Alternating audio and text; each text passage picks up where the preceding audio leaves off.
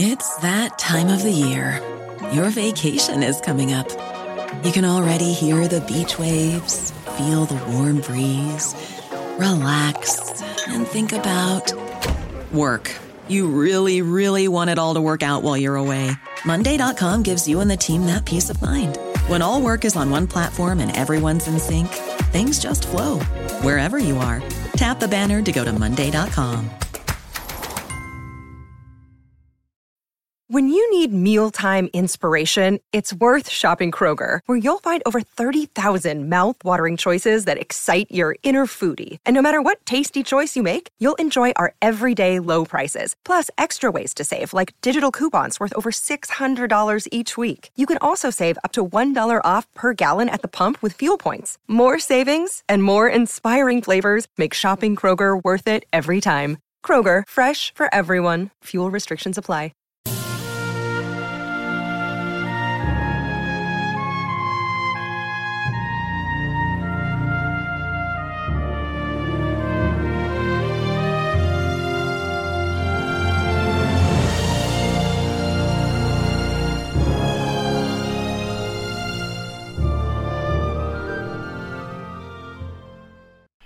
Welcome to 1001's Best of Jack London here at 1001 Stories Network. This is your host, John Hagedorn. One of the most enjoyable things I do here is researching new stories for this collection. I pick just about one out of every 5 that I read. When I hit on a great one, like this story, Bunches of Knuckles, I can't wait to begin producing it. So, without further ado, here's Bunches of Knuckles by Jack London. Arrangements quite extensive had been made for the celebration of Christmas on the yacht Samoset. Not having been in any civilized port for months, the stock of provisions boasted few delicacies, yet Minnie Duncan had managed to devise real feasts for cabin and forecastle. "Listen, Boyd," she told her husband, "here are the menus.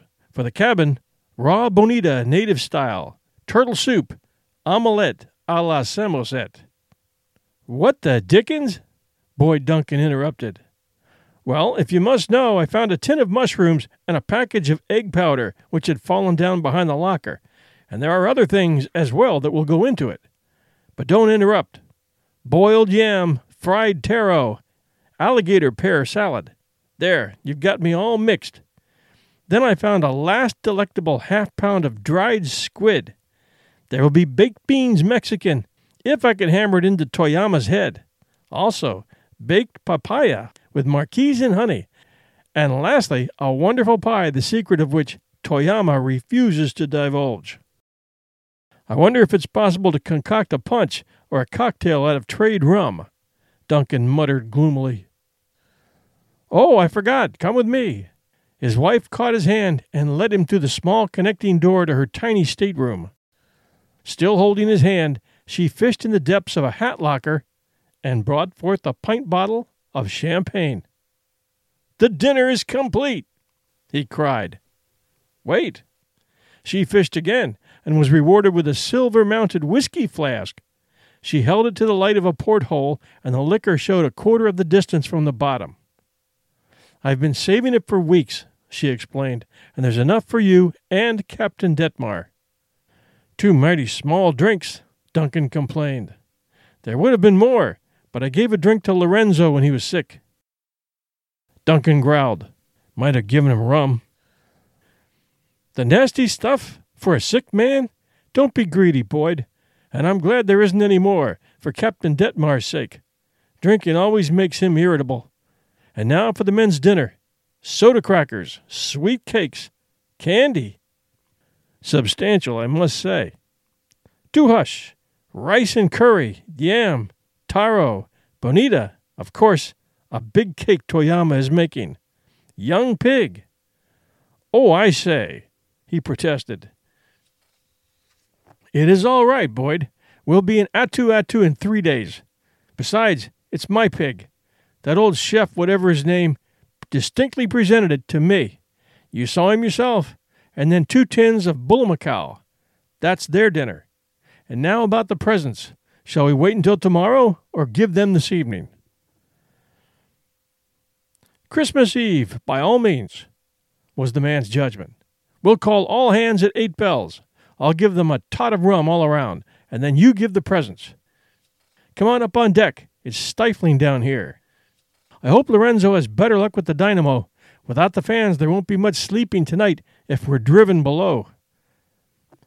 They passed through the small main cabin, climbed a steep companion ladder, and emerged on deck.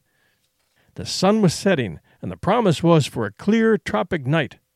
The Samoset, with fore and mainsail winged out on either side, was slipping a lazy 4 knots through a smooth sea. Through the engine room skylight came a sound of hammering. They strolled off to where Captain Detmar, 1 foot on the rail, was oiling the gear of the patent log. At the wheel stood a tall South Sea Islander, clad in white undershirt and scarlet hipcloth. Boyd Duncan was an original. At least that was the belief of his friends. Of comfortable fortune, with no need to do anything but take his comfort, he elected to travel about the world in outlandish and most uncomfortable ways. Incidentally, he had ideas about coral reefs, disagreed profoundly with Darwin on that subject, had voiced his opinion in several monographs and 1 book, and was now back at his hobby, cruising the South Seas in a tiny 30-ton yacht and studying reef formations. His wife, Minnie Duncan, was also declared an original, inasmuch as she joyfully shared his vagabond wanderings. Among other things, in the 6 exciting years of their marriage, she had climbed Chimborazo with him, made a 3,000-mile winter journey with dogs and sleds in Alaska, ridden a horse from Canada to Mexico, cruised the Mediterranean in a 10-ton yawl, and canoed from Germany to the Black Sea across the heart of Europe. They were a royal pair of wanderlusters, he big and broad-shouldered, she a small brunette, and happy woman, whose 115 pounds were all grit and endurance, and withal pleasing to look upon. The Samoset had been a trading schooner when Duncan bought her in San Francisco and made alterations.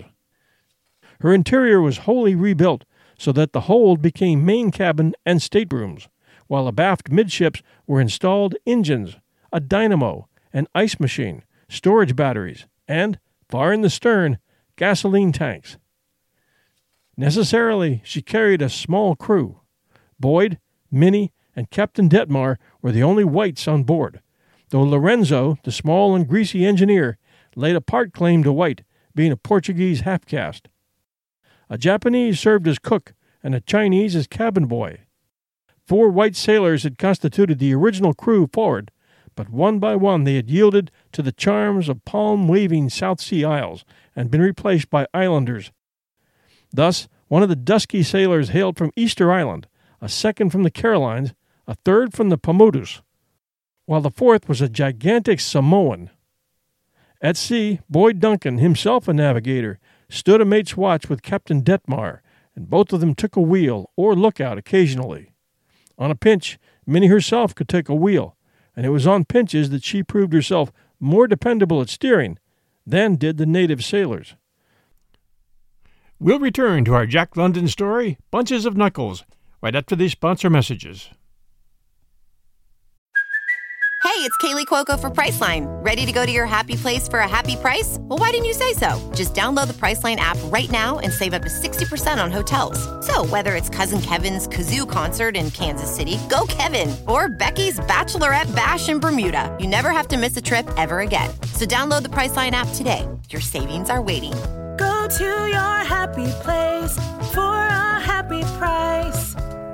Go to your happy price, Priceline. Without the ones like you, who work tirelessly to keep things running, everything would suddenly stop. Hospitals, factories, schools, and power plants, they all depend on you. No matter the weather, emergency, or time of day, you're the ones who get it done. At Grainger, we're here for you with professional-grade industrial supplies. Count on real-time product availability and fast delivery. Call, click Grainger.com, or just stop by.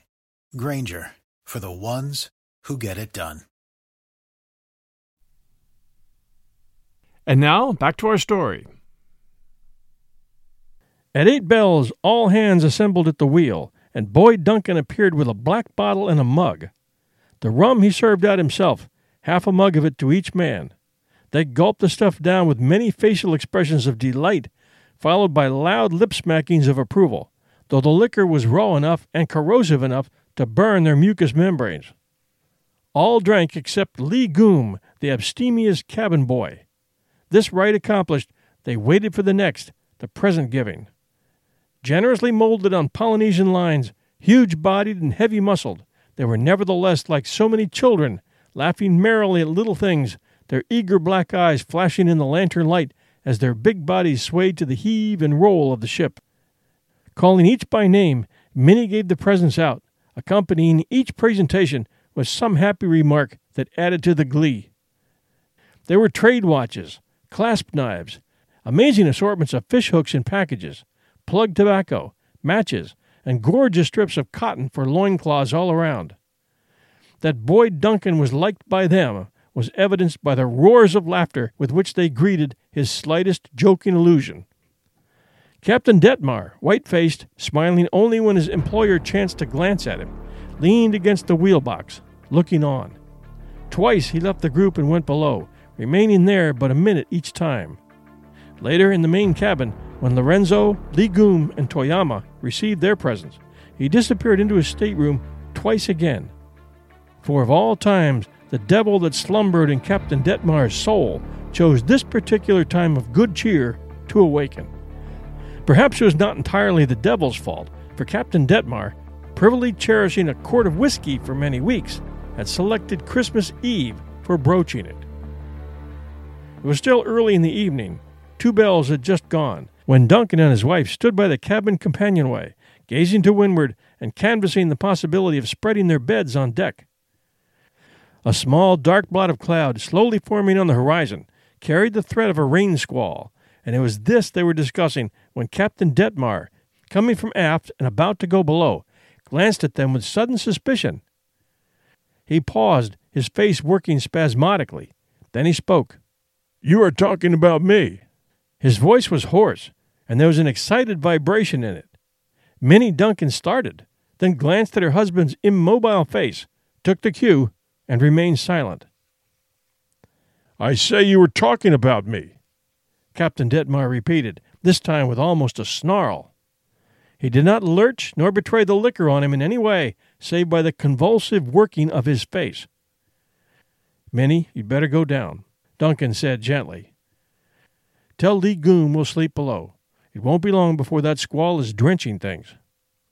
She took the hint and left, delaying just long enough to give one anxious glance at the dim faces of the 2 men. Duncan puffed at his cigar and waited till his wife's voice, in talk with the cabin boy, came up through the open skylight. "Well?" Duncan demanded in a low voice, but sharply. "I said you were talking about me. I say it again." "Oh, I haven't been blind. Day after day I've seen the 2 of you talking about me. Why don't you come out and say it to my face? I know you know. I know your mind's made up to discharge me at Attu. "I'm sorry you're making such a mess of everything," was Duncan's quiet reply. But Captain Detmar's mind was set on trouble. "You know you're going to discharge me. You think you're too good to associate with the likes of me, you and your wife." "Kindly keep her out of this," Duncan warned. "What do you want?" "I want to know what you're going to do." "Discharge you, after this, at Attu. "You intended to all along." "On the contrary, it's your present conduct that compels me." "You can't give me that sort of talk."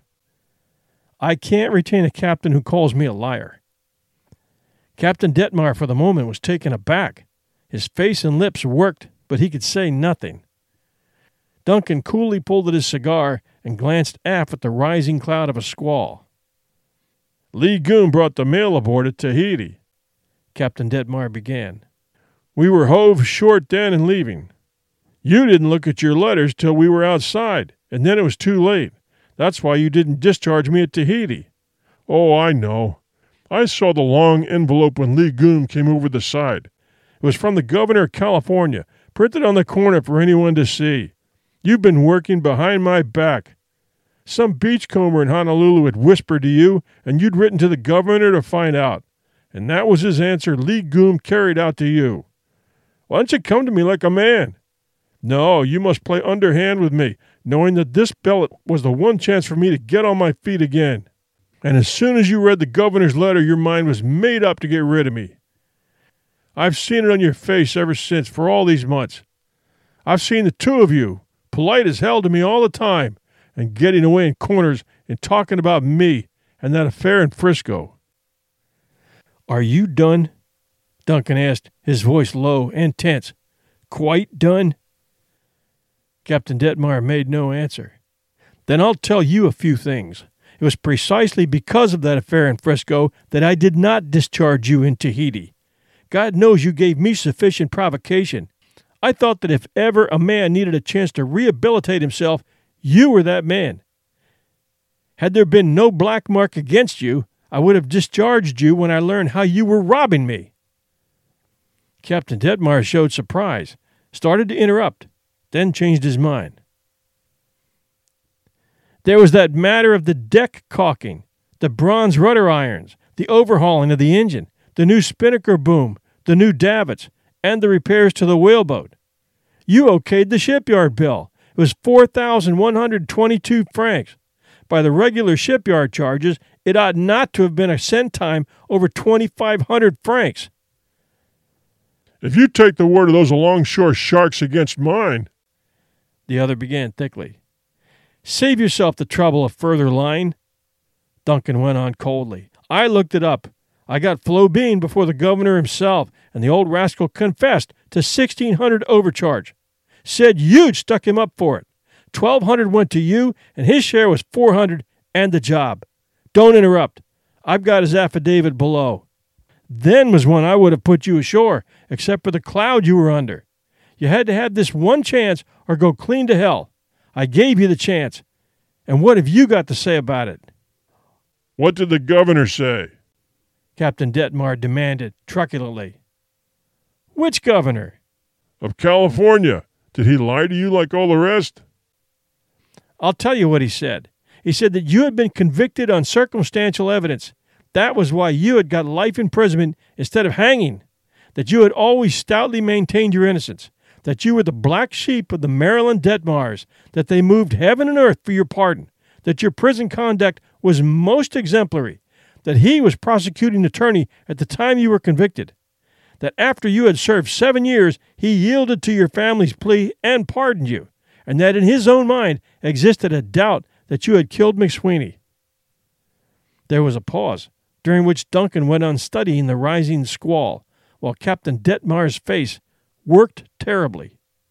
"Well, the governor was wrong," he announced with a short laugh. "I did kill McSweeney. I did get the watchman drunk that night. I beat McSweeney to death in his bunk. I used the iron belaying pin that appeared in the evidence. He never had a chance. I beat him to a jelly. Do you want the details?" Duncan looked at him in a curious way one looks at any monstrosity, but made no reply. "Oh, I'm not afraid to tell you. There are no witnesses. Besides, I'm a free man now. I'm pardoned, and by God, they can never put me back in that hole again. I broke McSweeney's jaw with the first blow. He was lying on his back asleep. He said, 'My God, Jim, my God.' It was funny to see his broken jaw wobble as he said it. Then I smashed him. I say, do you want the rest of the details?" "Is that all you have to say?" "Isn't it enough?" "It is enough." "What are you going to do about it?" "I'm going to put you ashore at Attu. "And in the meantime?" In the meantime," Duncan paused. An increase of weight in the wind rippled his hair. The stars overhead vanished, and the Samoset swung 4 points off her course in the careless steersman's hands. "In the meantime, throw your halyards down on deck and look to your wheel. I'll call the men." The next moment the squall burst upon them. Captain Detmar, springing aft, lifted the coiled mainsail halyards from their pins and threw them, ready to run, on the deck. The 3 islanders swarmed from the tiny forecastle, 2 of them leaping to the halyards and holding by a single turn, while a third fastened down the engine room, companion, and swung the ventilators around. Below, Lee Goom and Toyama were lowering skylight covers and screwing up deadeyes. Duncan pulled shut the cover of the companion scuttle and held on, waiting, the first drops of rain pelting his face, while the Samoset leaped violently ahead, at the same time heeling first to starboard, then to port as the gusty pressures caught her winged-out sails. All waited, but there was no need to lower away on the run. The power went out of the wind, and the tropic rain poured a deluge over everything. Then it was the danger passed, and as the Kanakas began to coil the halyards back on their pins, that Boyd Duncan went below. "It's all right," he called in cheerily to his wife. "Only a puff." "And Captain Detmar?" she queried. "Has been drinking, that's all. I shall get rid of him at Attu. But before Duncan climbed into his bunk, he strapped around himself, against the skin and under his pajama coat, a heavy automatic pistol. He fell asleep almost immediately, for his was the gift of perfect relaxation. He did things tensely, in the way savages do, but the instant the need passed, he relaxed, mind and body. So it was that he slept, while the rain still poured on deck, and the yacht plunged and rolled in the brief, sharp sea caused by the squall. He awoke with a feeling of suffocation and heaviness. The electric fans had stopped, and the air was thick and stifling. Mentally cursing all Lorenzos and storage batteries, he heard his wife moving in the adjoining stateroom and pass out into the main cabin. Evidently headed for the fresher air on deck, he thought, and decided it was a good example to imitate. Putting on his slippers and tucking a pillow and a blanket under his arm, he followed her. As he was about to emerge from the companionway, the ship's clock in the cabin began to strike, and he stopped to listen. 4 bells sounded. It was 2 a.m. From without came the creaking of the gaff jaw against the mast. The Samoset rolled and righted on a sea, and in the light breeze her canvas gave forth a hollow thrum. He was just putting his foot out on the damp deck when he heard his wife scream. It was a startled, frightened scream that ended in a splash overside. He leaped out and ran aft. In the dim starlight he could make out her head and shoulders disappearing astern in the lazy wake. "What was it?" Captain Detmar, who was at the wheel, asked. "Mrs. Duncan," was Duncan's reply, as he tore the lifebuoy from its hook and flung it aft. "Jibe over to starboard and come up with the wind," he commanded. And then Boyd Duncan made a mistake. He dived overboard. When he came up, he glimpsed the blue light on the buoy, which had ignited automatically when it struck the water. He swam for it and found Minnie had reached it first. "Hello," he said. "Just trying to keep cool?" "Oh, Boyd," was her answer, and one wet hand reached out and touched his. The blue light, through the deterioration or damage, flickered out. As they lifted on the smooth crest of a wave, Duncan turned to look where the Samoset made a vague blur in the darkness. No light showed, but there was a noise of confusion. He could hear Captain Detmar shouting above the cries of the others. "I must say he's taking his time," Duncan grumbled. "Why doesn't he jibe?" "There she goes now." They could hear the rattle of the boom tackle blocks as the sail was eased across. "That was the mainsail," he muttered. "Jibed to port when I told him starboard." Again they lifted on a wave, and again, ere they could make out the distant green of the Samoset's starboard light. But instead of remaining stationary, in token that the yacht was coming toward them, it began moving across their field of vision. Duncan swore. "What's the lubber holding over there for? He's got his compass. He knows our bearing." But the green light, which was all they could see, and which they could see only when they were on top of a wave, moved steadily away from them. Withal, it was working up to windward, and grew dim and dimmer. Duncan called out loudly and repeatedly, and each time, in the intervals, they could hear, very faintly, the voice of Captain Detmar shouting orders. "How can he hear me with such a racket?" Duncan complained. "He's doing it so the crew won't hear you," was Minnie's answer. There was something in the quiet way she said it that caught her husband's attention. "What do you mean?" "I mean that he's not trying to pick us up," she went on in the same composed voice. "He threw me overboard." "You're not making a mistake?" "How could I? I was at the main rigging, looking to see if any more rain threatened. He must have left the wheel and crept behind me. I was holding onto a stay with one hand. He gripped my hand free from behind and threw me over. It's too bad you didn't know, or else you would have stayed aboard. Duncan groaned, but said nothing for several minutes. The green light changed the direction of its course. She's gone about, he announced. You're right. He's deliberately working around us and to windward. Upwind they can never hear me. But here goes.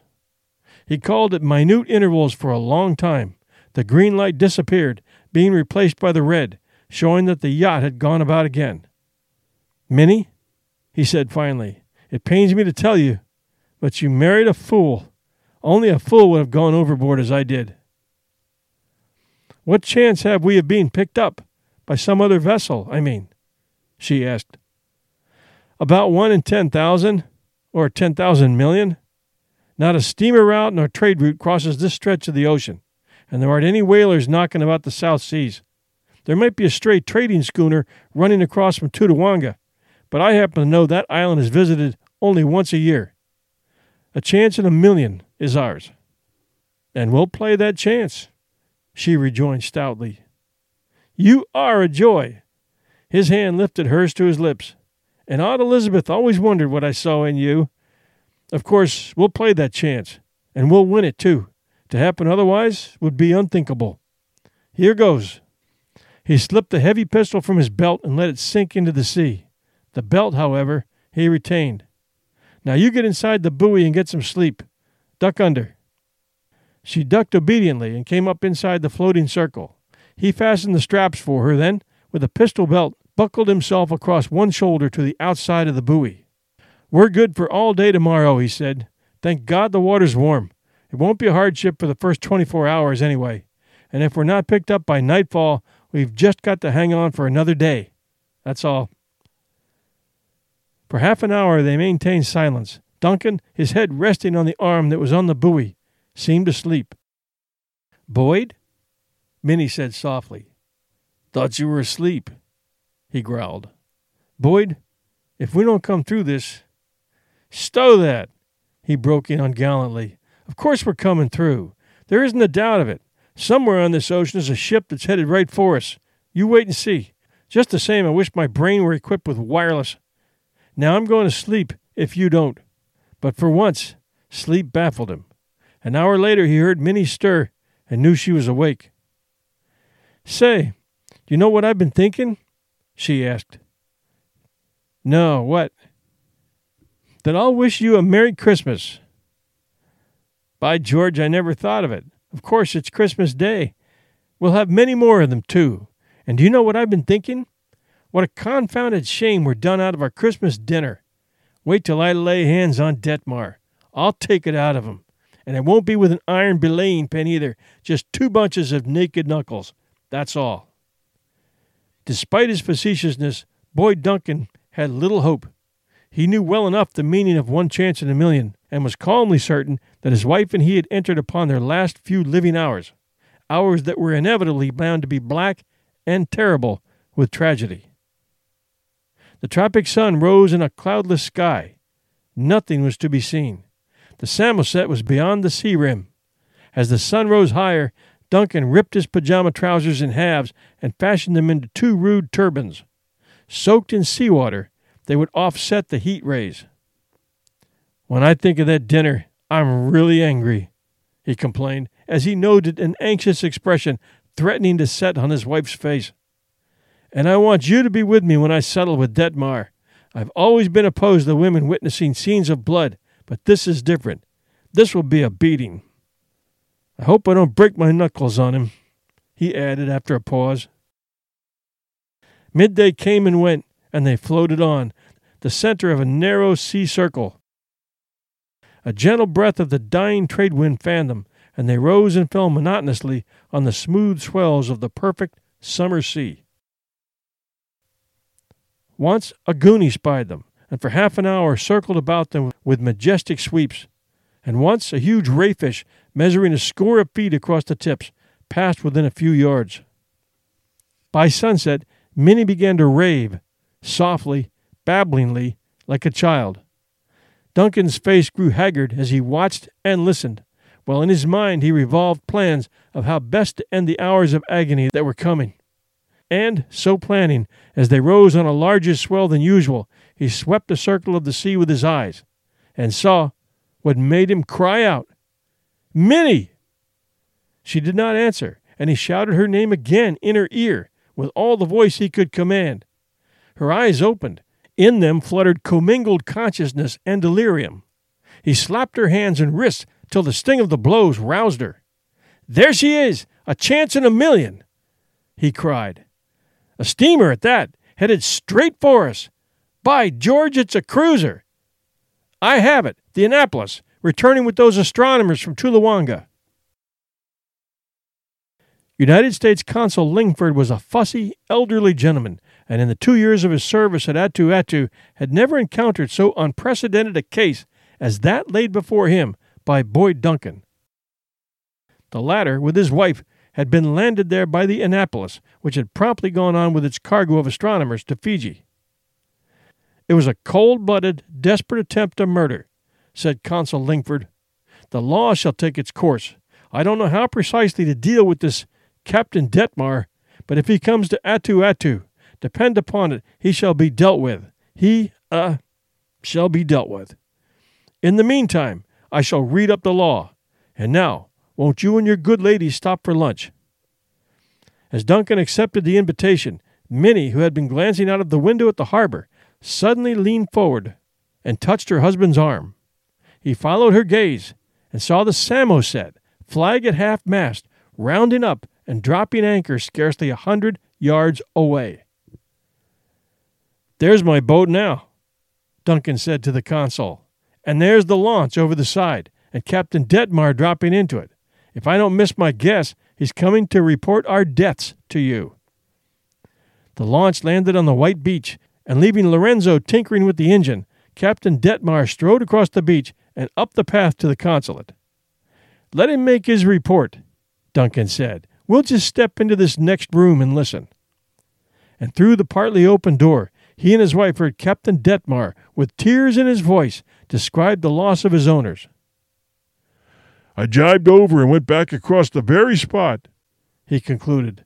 "There was not a sign of them. I called and called, but there was never an answer. I tacked back and forth and wore for 2 solid hours, then hove to till daybreak, and cruised back and forth all day, 2 men at the mastheads. It is terrible. I'm heartbroken. Mr. Duncan was a splendid man, and I shall never—" But he never completed the sentence, for at that moment his splendid employer strode out upon him, leaving Minnie standing in the doorway. Captain Detmar's white face blanched even whiter. "I did my best to pick you up, sir," he began. Boyd Duncan's answer was couched in terms of bunched knuckles, 2 bunches of them that landed right and left on Captain Detmar's face. Captain Detmar staggered backward, recovered, and rushed with swinging arms at his employer, only to be met with a blow squarely between the eyes. This time the captain went down, bearing the typewriter under him as he crashed to the floor. "This is not permissible," Consul Lingford spluttered. I beg of you to desist." "I'll pay the damages to office furniture," Duncan answered, and at the same time landed more bunched knuckles on the eyes and nose of Detmar. Consul Lingford bobbed around in the turmoil like a wet hen, while his office furniture went to ruin. Once he caught Duncan by the arm, but was flung back, gasping, half across the room. Another time he appealed to Minnie, but she, white-faced and trembling, resolutely shook her head and watched the fray with all her eyes. "It is outrageous," Consul Lingford cried, dodging the hurtling bodies of the 2 men. "It is an affront to the government, to the United States government, nor will it be overlooked. I warn you." "Oh, do pray desist, Mr. Duncan. You're going to kill the man. I beg of you." But the crash of a tall vase filled with crimson hibiscus blossoms left him speechless. The time came when Captain Detmar could no longer get up. He got as far as hands and knees, struggled vainly to rise further, then collapsed. Duncan stirred the groaning wreck with his foot. "He's all right," he announced. "I've only given him what he's given many a sailor and worse." "Great heavens, sir!" Consul Lingford exploded, staring horror-stricken at the man whom he had invited to lunch. Duncan giggled involuntarily, then controlled himself. "I apologize, Mr. Lingford. I most heartily apologize. I fear I was slightly carried away by my feelings." Consul Lingford gulped and sawed the air speechlessly with his arms. "Slightly, sir, slightly," he managed to articulate.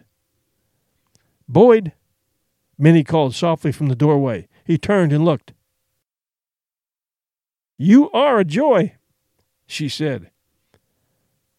"And now, Mr. Lingford, I'm done with him," Duncan said. "I turn over what is left to you and the law." "That?" Consul Lingford queried in accent of horror. "That," Boyd Duncan replied, looking ruefully at his battered knuckles.